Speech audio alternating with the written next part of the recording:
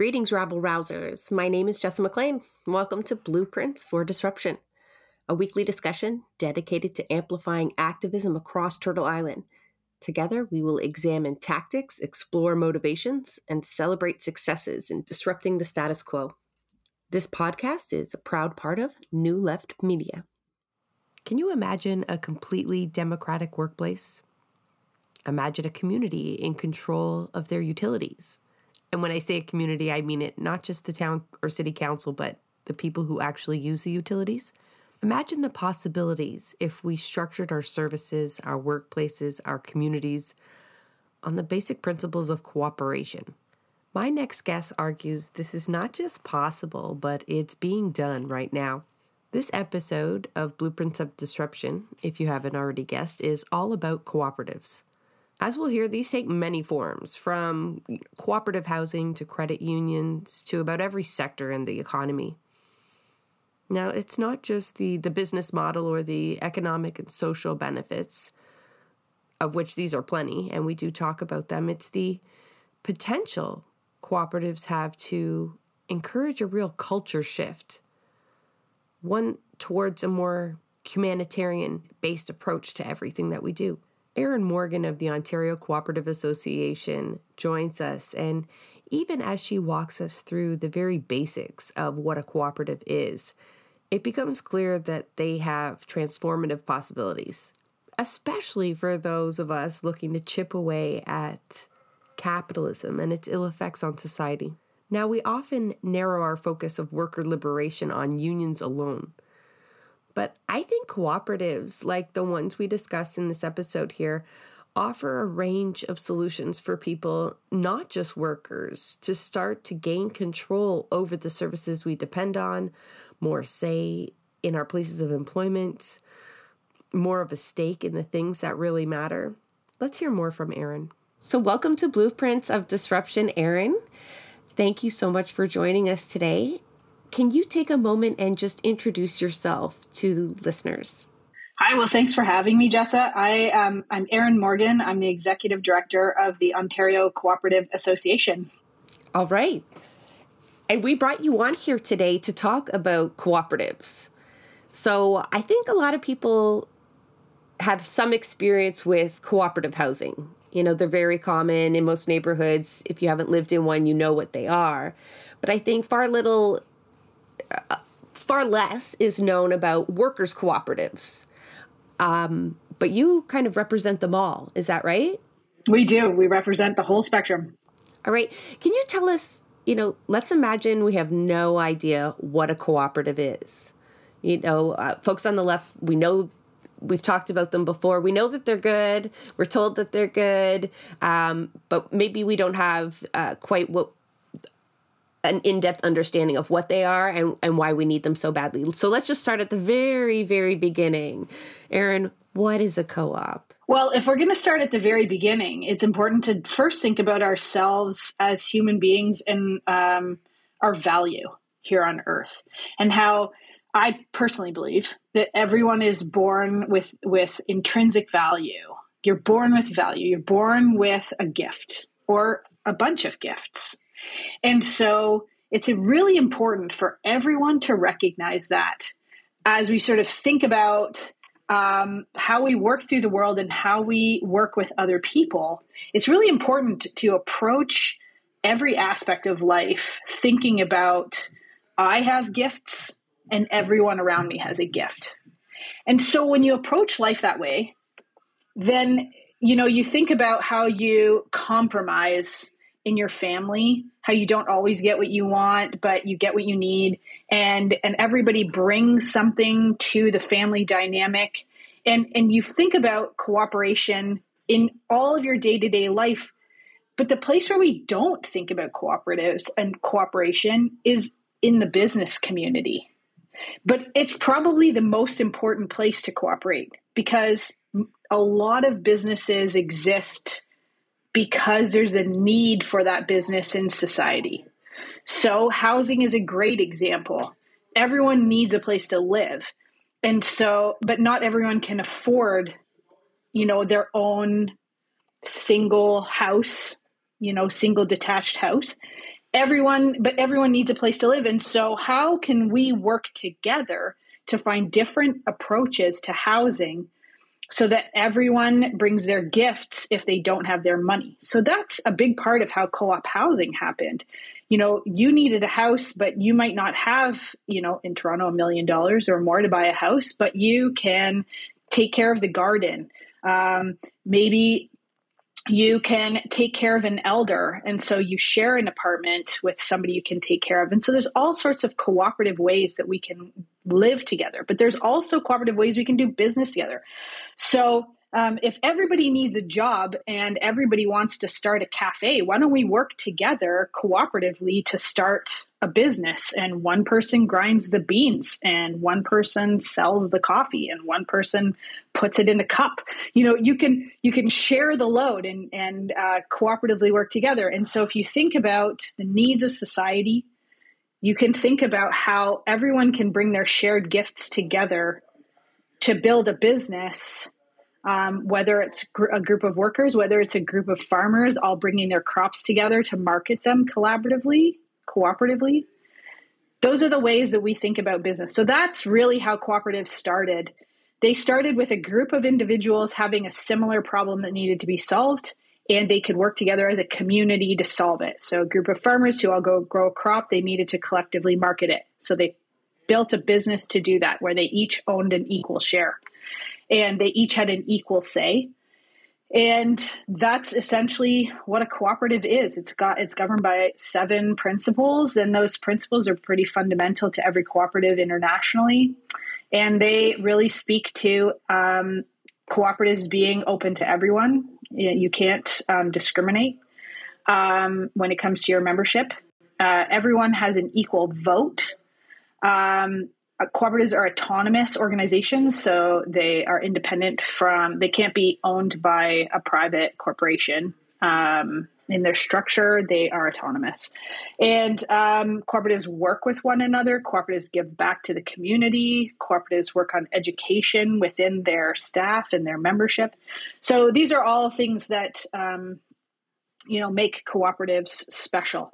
But yeah, the basic thing is that it's cooperatives start with a group of people coming together equally, recognizing each other's gifts to solve a problem, and then they co-own the business if they're workers, or they co-own the business if they are customers of the business, or farmers, or producers, or living in the house. There's different structures depending on who those members are. But that's, I hope I've explained it well, but we can talk about different examples too. Let's do that. I went through your website, which is very impressive, by the way. There is a lot of information on there. And what I loved about it was a directory of cooperatives in Ontario. You could search by sector, or you could just kind of peruse. So I was just looking at it all, and it's very eclectic group of businesses. From breweries to, kind of healthcare providers. Obviously, there's a large insurance and investment sector. Can you give us, what is one of the largest cooperatives in Ontario? Well, our credit unions are very large. We have a number of very large agricultural cooperatives. And those are both actually completely different structures. So a credit union, and there are a number of large and small ones. There's a credit union in every community across Ontario, whether you're in rural Ontario or in the city. So some of the big ones are Desjardins, Meridian, First Ontario in the Hamilton region, Libro in southwestern Ontario, Alterna across the province. So these credit unions, their customers own them. So if you have an account in a credit union, you are an owner of the credit union. And because everyone is an equal owner, it doesn't matter how much money you have in your bank account. You have the same vote, the same share as everyone else. So what it means is if you have an account with a credit union, you can vote in the annual meeting, you can run for the board. You can help the credit union make decisions about how they treat their customers, how they structure the business. there's obviously rules to follow within, by the government, but the credit unions give back in the community, and it's the members that drive a lot of that community giving. That would be an example. A credit union is a consumer co-op, so it's owned by the members are the consumers, and in the case of a credit union, they're the account holders. But in a big farm co-op like Gailey Foods, another big one is Growmark, all those farm stores that you see in the countryside with the brand name FS Partners. They're owned by a company called Growmark, which is actually on both sides of the border in Canada and the US. And the farmers own Growmark.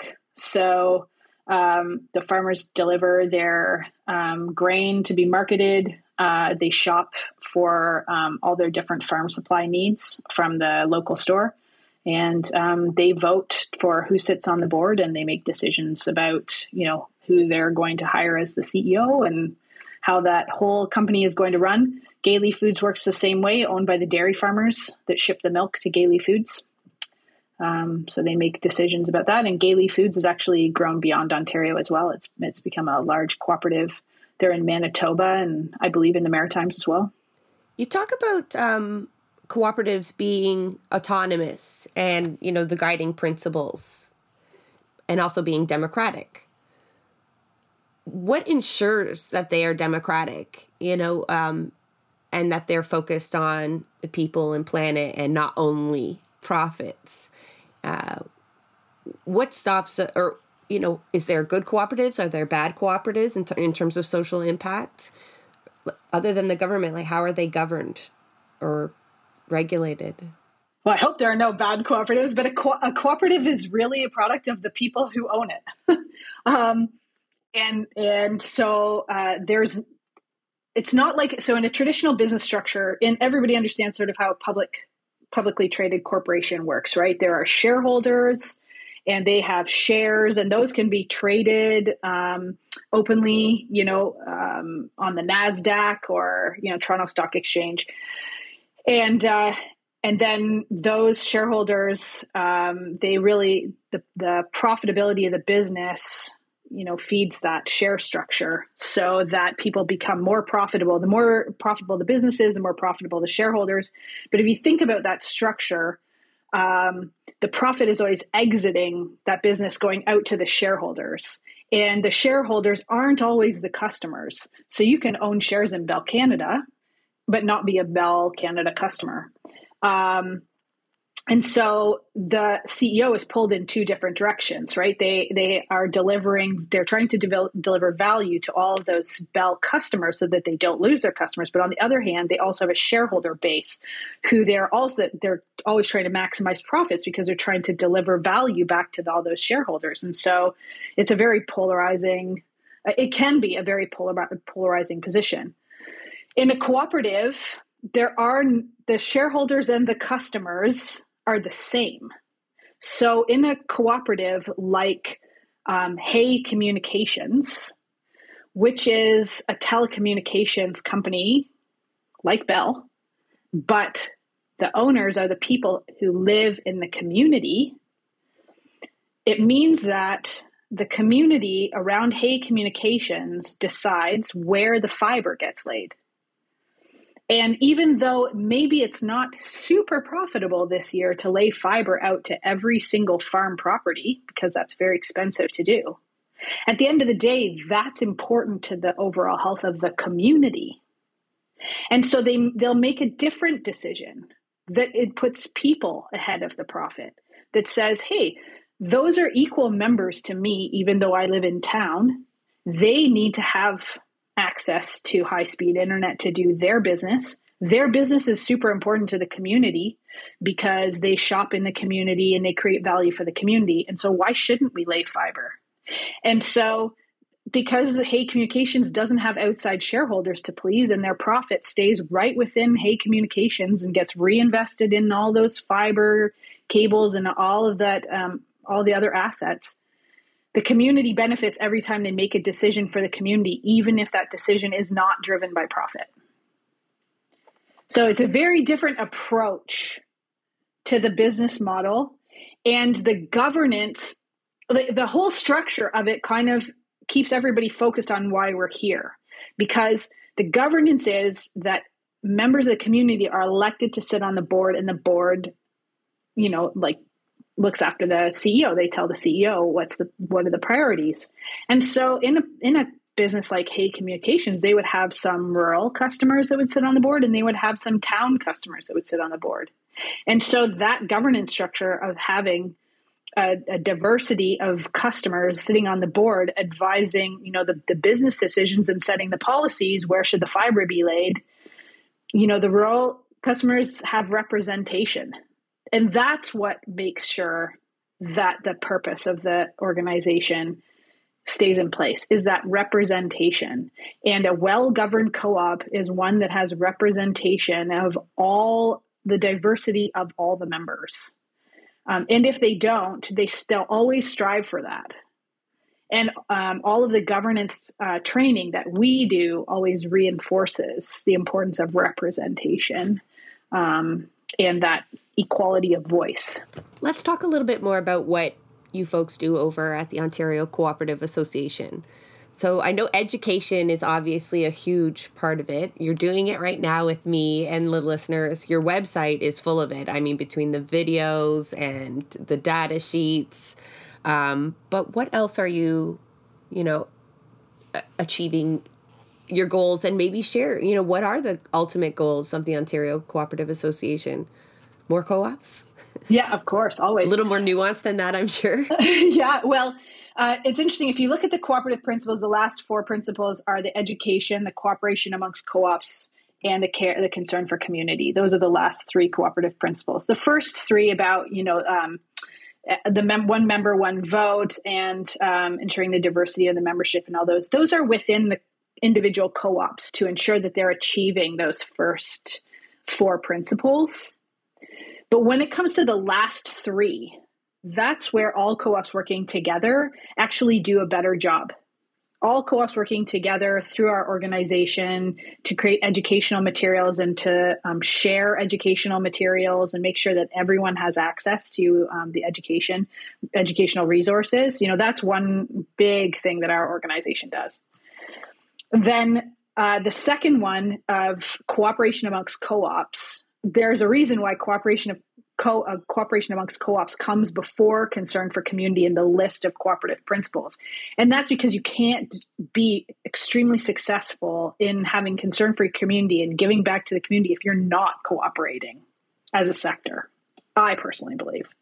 And so our organization is set up very much to bring everybody together, to have broader conversations, to say, okay, where does the community need cooperatives? How do we work together to address big issues that are facing our communities? So, and how do we make sure that the credit unions are at the table and the agricultural co-ops are at the table and the urban cooperatives and the worker cooperatives? How do we make sure the housing cooperatives, everybody is at the table? So a really great example is that the federal government just announced $1.5 billion to build 6,000 new housing co-op units across Canada, which is amazing. But we can do better than that. We can build housing co-ops, but we can also build the whole community infrastructure around them so that the housing cooperatives have access to renewable energy so that they save on energy costs. And then the housing co-ops maybe have a daycare within them that's cooperatively managed. And maybe there's elder care that can be done so that people who are aging in place in those housing co-ops have access to our PSW co-ops, our personal support worker co-ops. Anybody who's disabled or needs care can have access to our disability support worker co-ops. We can think about the broader community when we set up. We wouldn't ever say, oh, it's just housing. Like, our organization can bring all the other players. There should definitely be a credit union close by. How do we build whole communities that serve the whole person and all the community's needs, thinking cooperatively? So that's something our organization does very much. And that sort of addresses both cooperation amongst co-ops and concern for community. And then there are just lots and lots of business supports that we provide to our members, which span the whole breadth of the cooperative sector. Some smaller co-ops, sometimes they need board training. Some larger cooperatives, maybe they would it having educational materials for all of their employees. Because as soon as a cooperative gets to a certain size where they're very large, sometimes the newest hires have no idea what kind of a business that they've just been hired into and how exciting it is that they work for Meridian Credit Union. And so you're a teller at Meridian Credit Union, somebody comes in, they're like, why should I open an account here versus at TD Bank? Well, if the Meridian teller knows that Meridian is a cooperative and what that means in the grand scheme of society, well, then they have a much better story to tell. So one of the things that we do is a program called Onboard, which is for new employees, new board members, new members of cooperatives, to just give them the overall experience to get them really excited about the sector that they just joined. So that's how we support our members. And then the other sort of newer thing that we've been starting to do, we always do co-op development. Somebody calls us up, they're like, we want to start a co-op. How do we do it? No problem. We have all the resources lined right up and we'll walk you through that. But we want to go one further than that. And we want to say, okay, we have some pretty serious issues in society, like people wanting to age in place in their home, but they can't because there are not enough personal support workers to support aging in place, especially in rural Ontario. So we're starting to say, okay, here are some issues that we can address by creating cooperatives, by intentionally creating cooperatives. And so we're working with partners like Just Like Family, which is a home care business and that has franchise locations across Ontario. And we're saying, how do we form worker co-ops of PSWs or other people who support the elderly to age in place? How do we create a co-op and so that it's a franchise, but it's a cooperatively owned franchise, so that the workers own the business that they work for, so that you don't have the problems of continuous turnover, and that the workers have a lot more decision-making power about the schedule that they're going to work or the working conditions or the salary that they get paid, because they own the business and they can make those decisions and they're not beholden to anybody. So those are the types of things that we're doing at the OCA. Just a little bit of stuff. Just you ended there talking about specifically workers' cooperatives and the power that they have over, things like their salary and the path the business takes. That seems, I want to do a bit of a comparison on cooperatives, not versus unions, because that makes it sound like a competition. But, at first hearing that, that's a lot more control than union members have over their salary. They are part of a collective bargaining, but it's always versus the bosses, right? So that can be a huge barrier depending on the power structure that exists and trends that exist at the time. But, is starting a cooperative at your workplace or as a means of doing a business model an alternative to unionizing? Can they live cohesively together? I think they can. I think that unions and co-ops they live quite cohesively in society, because I think they come in different for different reasons in different conditions. So a lot of times when workers talk about unionizing, it's because they're working for usually a very large corporation. And by working together, they feel like they collectively can bargain for what they need, whether that's a better salary, better working conditions, both, improved, vacation time, or, there's loads of reasons why people come together as a union. And some of the same things, there is overlap, where if you are, a cooperatively owned business where the workers own the business, there's definitely overlap. You definitely get a say in all of those things. But from a practical standpoint, I don't ever imagine that General Motors will become a cooperative, but they will always have workers who would like to collectively bargain for better working conditions. Where there is an opportunity for businesses to convert, we call it a business conversion to cooperative. And a lot of times that happens in the succession process, where somebody who owns a business looks out at the landscape and says, who am I going to sell this business to? And, they have options that they're usually well aware of. You contact a real estate agent who works in commercial real estate and sells your storefront. Or, you talk to all of the different stakeholders in your business and see if anybody wants to own it. But a lot of times people overlook the opportunity for their own employees to collectively purchase the business. And in Canada, there's been a lot of conversation recently about ESOPs. So the employees purchasing the business through sort of a scheduled transition process. But a lot of times that's just the management that are being offered that buyout opportunity. But in a cooperative, in some businesses, you could sell the whole business to your staff, create a cooperative. It recently happened with an architectural firm here in Guelph, where a single architect had employees who worked for him, and he wanted to sell his business to all the employees together and wanted them all to have sort of an equal share in the business. And cooperative made the most sense. So they became a worker cooperative. So that's Arise Architects. But yeah, and then you can also have like the Erin Theatre in Eastern Ontario was purchased by the patrons. They didn't want to lose their local theater in their downtown. And so they all got together and they bought it as a cooperative. So it's not just employees that can purchase a business.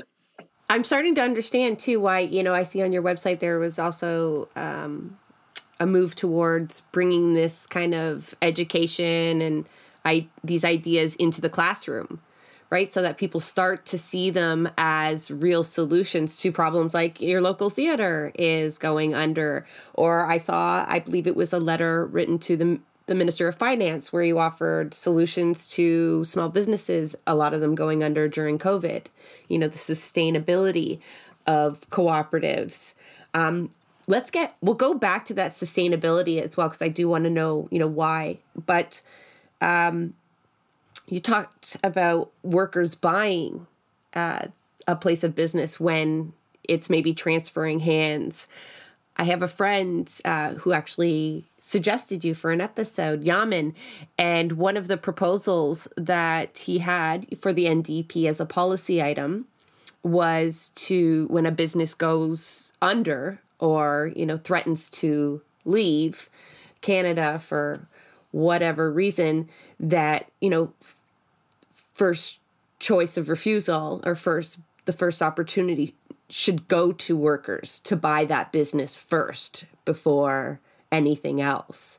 Do you guys support that kind of legislation? Would something like that be a viable solution? It's definitely an interesting approach, and one that we would be very interested in talking about further. I think if a business is threatening to leave a community, there are lots of jobs to be lost, and there would be an opportunity potentially. All of these things, they are all on a case-by-case basis. It's really difficult to sort of set broad policy and say, businesses can't leave unless the community gets a chance to buy it.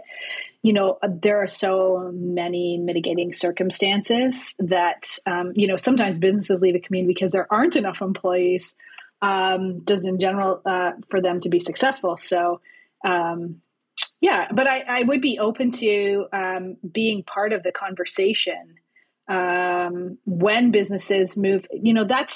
You mentioned education in the classroom, and that's why knowledge about cooperatives is so important, because people just don't think about co-ops as a viable alternative.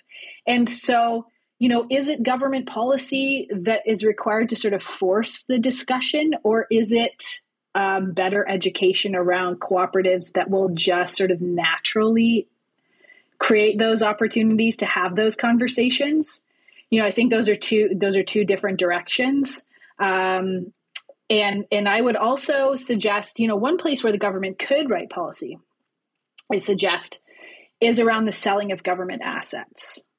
So before you privatize a government-owned asset, I would suggest that consumers, like Ontario taxpayers, get the chance to cooperatively own that government asset. I do think that there should be a policy discussion when it comes to corporations before they transition to private shareholders, private ownership, big CEO salaries. If they are private asset or publicly held assets, the public should get a chance to continue public ownership through the cooperative model. What is the financial purchase of that look like? So, not every Ontarian would have money. Some have none, right? To make that purchase. Or, the other example that we were talking about, let's say a business is going under and the workers are interested in purchasing it, but don't have the capital, right? That's quite common, right? The working poor. Mm-hmm. Are there supports in place for folks to do this, or should there be?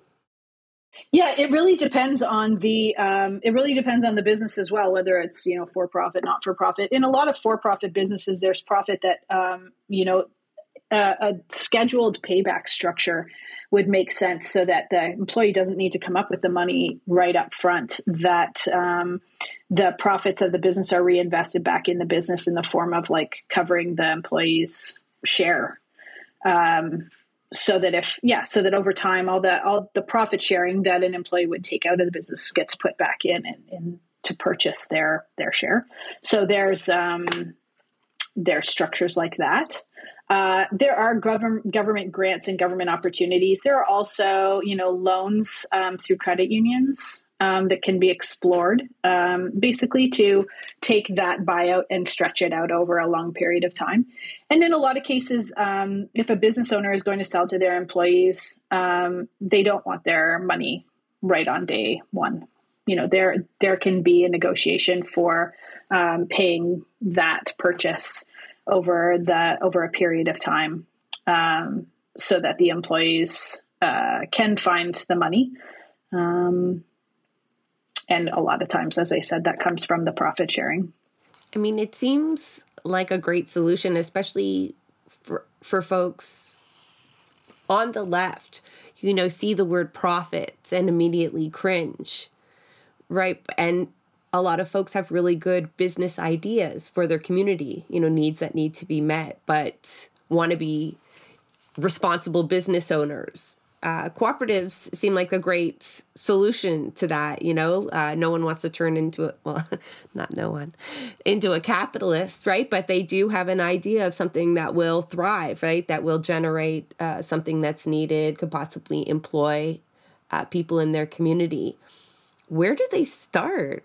I want to start a cooperative here in my neighborhood. Yeah, they start with us. A coffee shop. You call you. They start with our first organization. step, and then where do you take them from there? What's their first baby steps? Well, the same is with every business plan. You need a business, or with every business idea, you need a business plan. So that's where we take people. A cooperative just has probably more people involved in the writing of that business plan. More people offering their talents and their input, offering their sweat equity to build that business. And so where do you start? You start with a business plan. You start with a feasibility study, just the same way that you would start any business.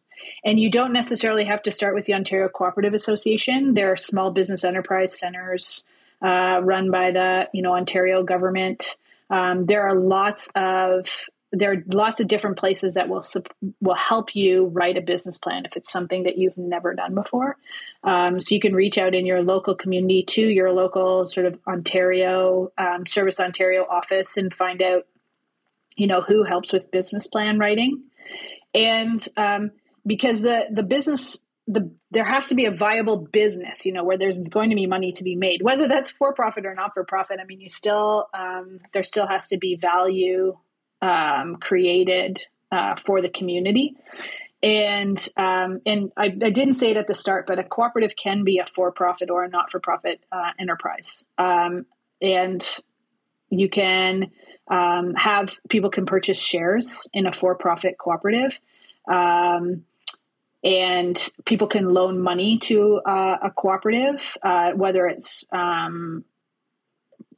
for profit or not for profit.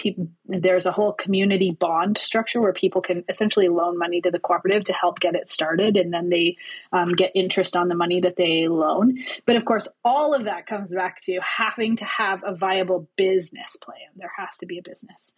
And then once you have the business plan idea, then the cooperative governance piece comes into play, and you might not be able to find the support for the cooperative governance piece at your local business office. We're working on that, but that's where you can come to the Ontario Cooperative Association. We can help you with the governance pieces, the general structure of the membership, the voting, whether if it's a for-profit business, we call it patronage, which is essentially profit sharing, and we can help you structure those things. But yeah, the very first step is to get together with a group of people. You need 3 people to start a worker co-op. You need 5 people to start any other type of cooperative.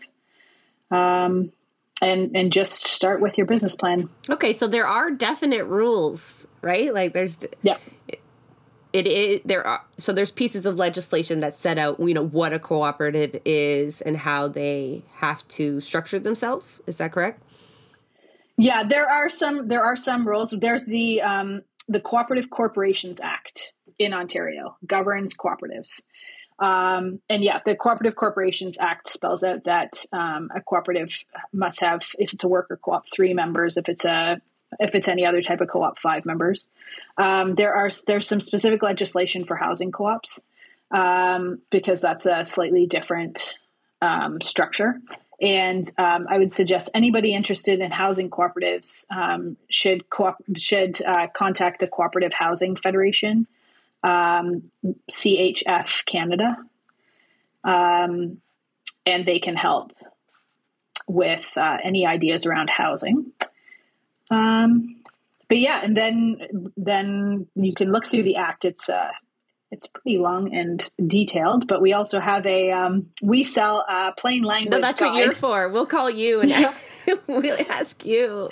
Our organization sells a plain language guide to the act for anybody who does have questions and is very interested in all the ins and outs. But yeah, but it is funny because it says right in the act that a cooperative has to operate on a cooperative basis, which is it's like, that's helpful. Thanks. A little redundant. So yeah, any questions, people can come to us. Erin, I got this list in all the things that cooperatives impact. We didn't touch on it, but the ability to address climate change, the promotion of democratic values, right? Housing, precarious work, sustainable businesses.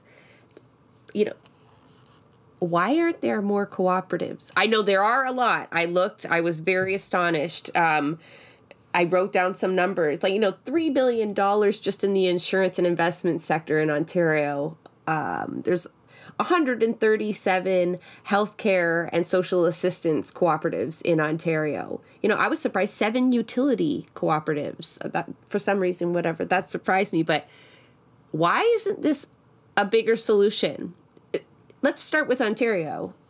Are there barriers? What? No, the history is the reason. So Quebec is the largest region in Canada, for cooperation. And it's baked right into the fabric of their whole lives. And so they were brought up in a cooperative culture. So of course it perpetuates a cooperative culture.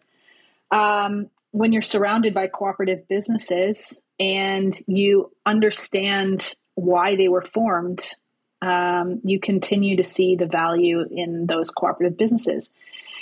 and more start out. And also the Quebec government fully understands cooperative business. And so a lot of cooperative business stems from municipalities saying, how do we cooperatively solve this problem affecting our municipality? And so it's just a very different approach. In Ontario, because we don't have the long tail of this cooperative approach to business here in our province, the only way to really develop it and get it going again is to start with youth, is to teach it in class. And when you look at a business class, when you look at the curriculum for business, grade 11 business, there's a paragraph about co-ops. And if their kids are lucky, their teacher might read the paragraph to them. But most of the time, the kids are just given pages, 17 and 18 out of the textbook to read. And one of the paragraphs is about co-ops, and they skim it, and it's not even on the test. So why would we understand it? And so we've developed a curriculum called a curriculum-based program. It's called Cooperative Minds. Teachers can incorporate it right into their classes at any grade. At different grades, we focus on different things so that it fits perfectly within the curriculum. And we're a little tricky in that we don't teach them about cooperatives. We let them learn about cooperatives on their own. We present them with a problem, a business problem, a real problem that a real cooperative business is facing. And the kids are put in groups to research and solve that problem. And while they're working together in the groups, we help them with different ways of approaching group work that allow them to collaborate and cooperate better. And we call out all the things that very typically come up when you're working in a group. Biases and lack of recognition of people's gifts, empathy, lack of empathy, all of those things, we call them out and we give them tools to work through them. And as they work with the tools that we give them to solve the cooperative problem that they've been presented, they come up with a cooperative solution all on their own. And then you're like, magic. Ding, ding, ding. You've just created a cooperative business, and it blows their minds. And it's a really great program. Cooperative Minds, I will say again, is the name of it. And we have developed a new curriculum for elementary school students that don't focus on a business case problem, but just focus on all of those necessary skills for cooperation. So empathy and recognition of other people's gifts and all of those wonderful things that go into creating the perfect environment for cooperation. So that's an element for our school curriculum. I've written that down. I think I'll be pestering trustee friends and anyone I know in the York Region School Board where I am to slide that into their DMs as a suggestion, because I think what gets me most excited as I learn about cooperatives and we talk about their impacts.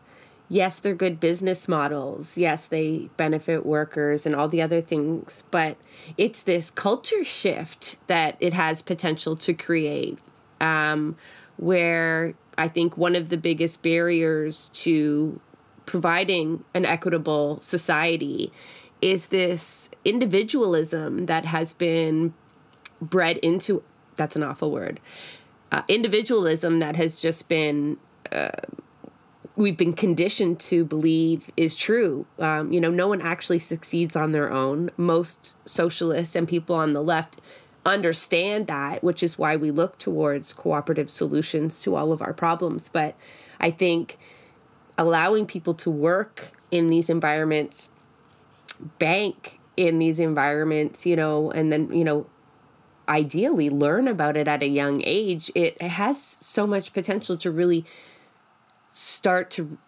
reshape how we look at what a business is, what its purpose is, what your personal goals are, and it's not to be wealthy, but to provide for your community and not have to want for anything at the same time. So if you want to just kind of go on that, and does that drive your work a lot? Like, do you get excited about that in the same way? You must. So this is what drives it. So the last few years, the pandemic has really created a greater divide in our economy because there were people who were privileged enough to stay home and work and stay safe. And then there were the frontline workers who had to go in and, take it on the chin every single day. They had to put themselves and their families in danger. And then there were a whole bunch of people who, maybe didn't have to work, or, we created this cultural divide. And a lot of the work that we have been doing is starting to say, how do we build generational wealth? And the only way to do that is for communities to own assets, and this is why cooperatives are not for profits. Cooperatives are for-profit businesses because the goals of a lot of cooperatives is to create generational wealth, is for all of those business owners to make a profit in order to buy a house, in order to, have everything that they need. And then for their communities to grow, even more wealth that they pass on from generation to generation, and stop, cycles of poverty, and stop all of the problems that we have by allowing people, like, it's not my job to create the business and then hand it to somebody or have the idea. Like, that's the best part about cooperatives. The best part of cooperatives is I don't have the answer.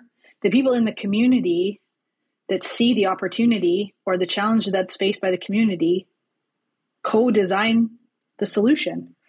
And then they own it, and then they create the wealth from it. And that wealth, builds the entire community's economy.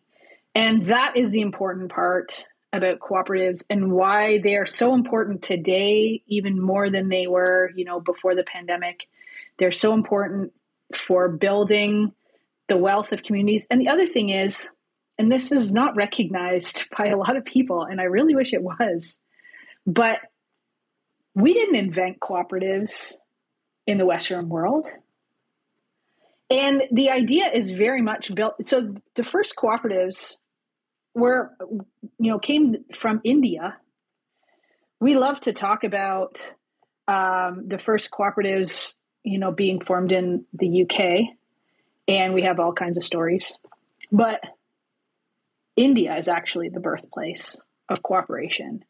And every culture in the world has cooperation at its base. Somehow in Ontario, we have lost sight of cooperating and building wealth and passing it down generation by generation. But, a lot of people who arrive in Ontario coming from a different place in the world, I think, I can't speak for them, but I'm going to guess they're pretty shocked to find that we're not as cooperative as the place where they came from, because we're pretty behind the times. And so I think that we have a lot to learn from people who are coming to our country, bringing a cooperative tradition. We have a lot to learn. And I think in a lot of cases, we should just be handing the reins over and saying, please show us, please teach us how to do this better. And so a lot of my work recently has been with people who are teaching me and showing me the ways that it can be better. And so that's they've exciting. Come from places. Yeah, they've come from a deep cooperative tradition. That's funny because it ties into my last episode. That was a group of workers out of Brampton self-organizing around getting stolen wages back. And it was absolutely imperative to them that they impress upon me that it was a collective, it was a cooperative. They didn't use that exact language, but also that was how they grew up. That was part of the SIC culture. And that you fight alongside of one another. And the way that the group worked was once your wages were won back or your victory was won or not won, you were expected to stay and help the next person. And, this exponentially has grown the group and provide better and better results for the people in it. And so, yeah, it's absolutely something we need to recognize, that there is something inherent in the culture that we have here that, needs a lot of improvement. That, the myth of individualism I kind of touched on earlier is just that, is a myth. We do need to work in groups and rely on each other in this way. So is there, you mentioned India as the birthplace of cooperatives. Is there somewhere we can look, other than Quebec, where it's, there's real success stories that, the economy is thriving, the people are thriving, and, you might attribute that to higher instances of cooperatives? What's the first place that comes to mind? The first place is the place that everybody says, which is Mondragon, the Basque region of Spain. So that's where you can see a thriving cooperative economy. But there are places in India where you can see the same thing. I would suggest that the work of Dr. Caroline Shanaz Hussain is a way of reading about cooperation coming from many different cultural places, mostly the African diaspora. But Dr. Caroline Shanaz Hussain writes about women cooperating and improving their communities. And she has so many different examples of amazing, amazing women. And she's done a documentary on a group of women she calls the Banker Ladies. And it's an informal cooperative network. And she's coined the term, or I don't know if she coined the term, but the term that she uses is ROSCA, which is Rotating Savings and Credit Association. But in every culture, it has a different name, like Susu or Hagbad or Partner.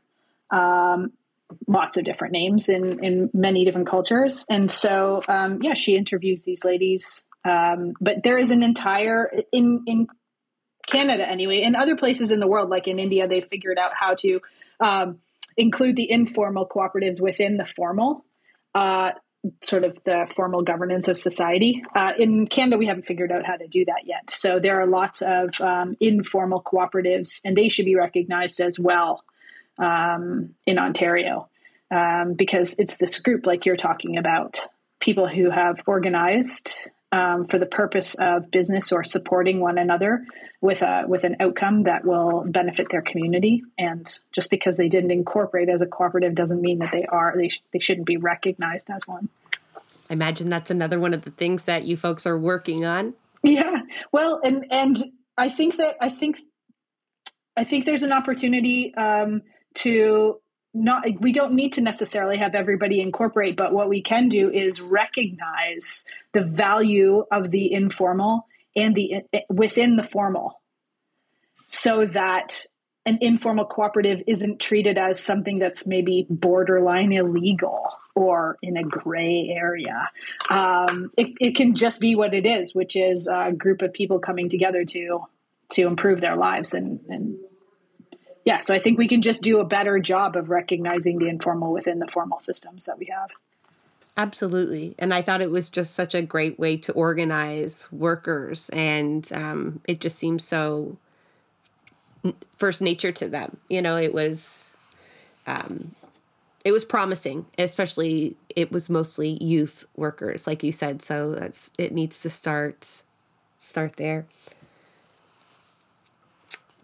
We're getting near the end of our conversation. Is there anything that we haven't brought up that, listeners need to know about the state of co-ops or, the power that they hold? I just encourage people, once they know about cooperatives, to start looking around at the structures of, businesses in their community or decisions that get made maybe within their municipal government or the provincial government, and look at opportunities where a different decision could create more opportunity for collective ownership, for building generational wealth, for making sure that everyone continues to own public assets. The more you understand about the power of cooperation, the more you see the opportunity for it. And so I just encourage people to get involved especially in your municipality with the upcoming elections, and start to look at the ways where, counselors can start to see where working together cooperatively with their community and building these community assets will benefit everyone. But yeah, bring us your great ideas and speak about co-ops whenever you get the chance. I encourage everyone to look into it, get more information, reach out to me, emorgan@ontario.coop. Look at our website, ontario.coop. Talk to your teachers about teaching the cooperative business model. Yeah, just be in touch. We would be happy to help. I'm glad you hit on the municipal election there.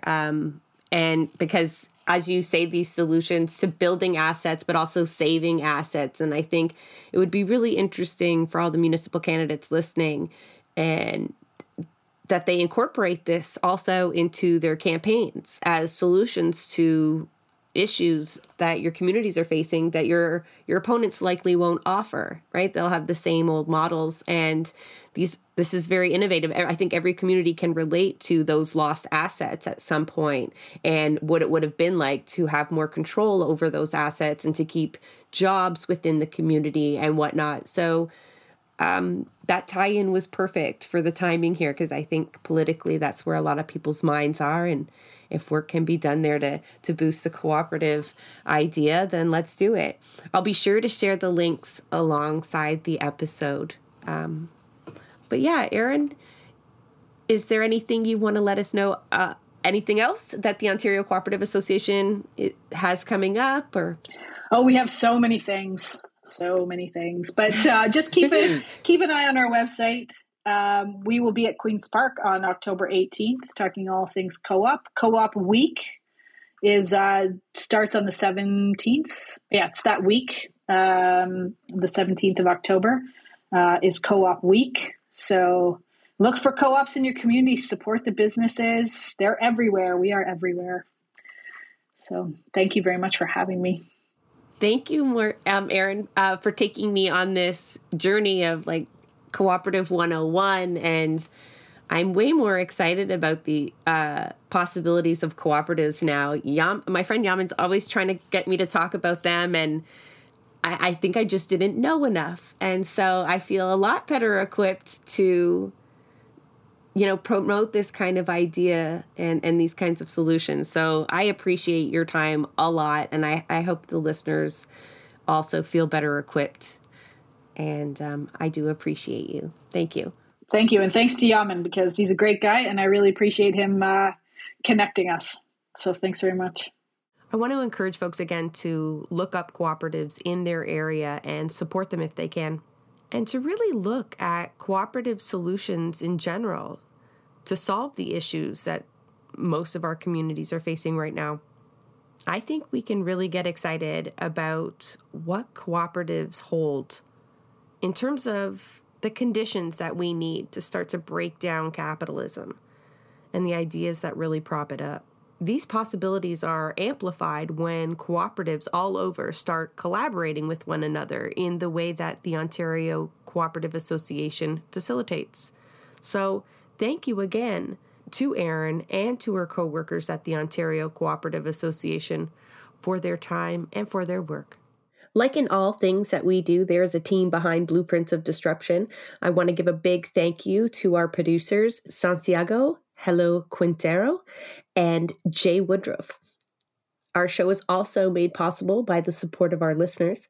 So if you appreciate our content and would like to become a patron, please visit us at www.patreon.com/BP of Disruption. So if you know of any work that should be amplified or want to provide feedback of our show, please reach out to us on Twitter at BP of Disruption.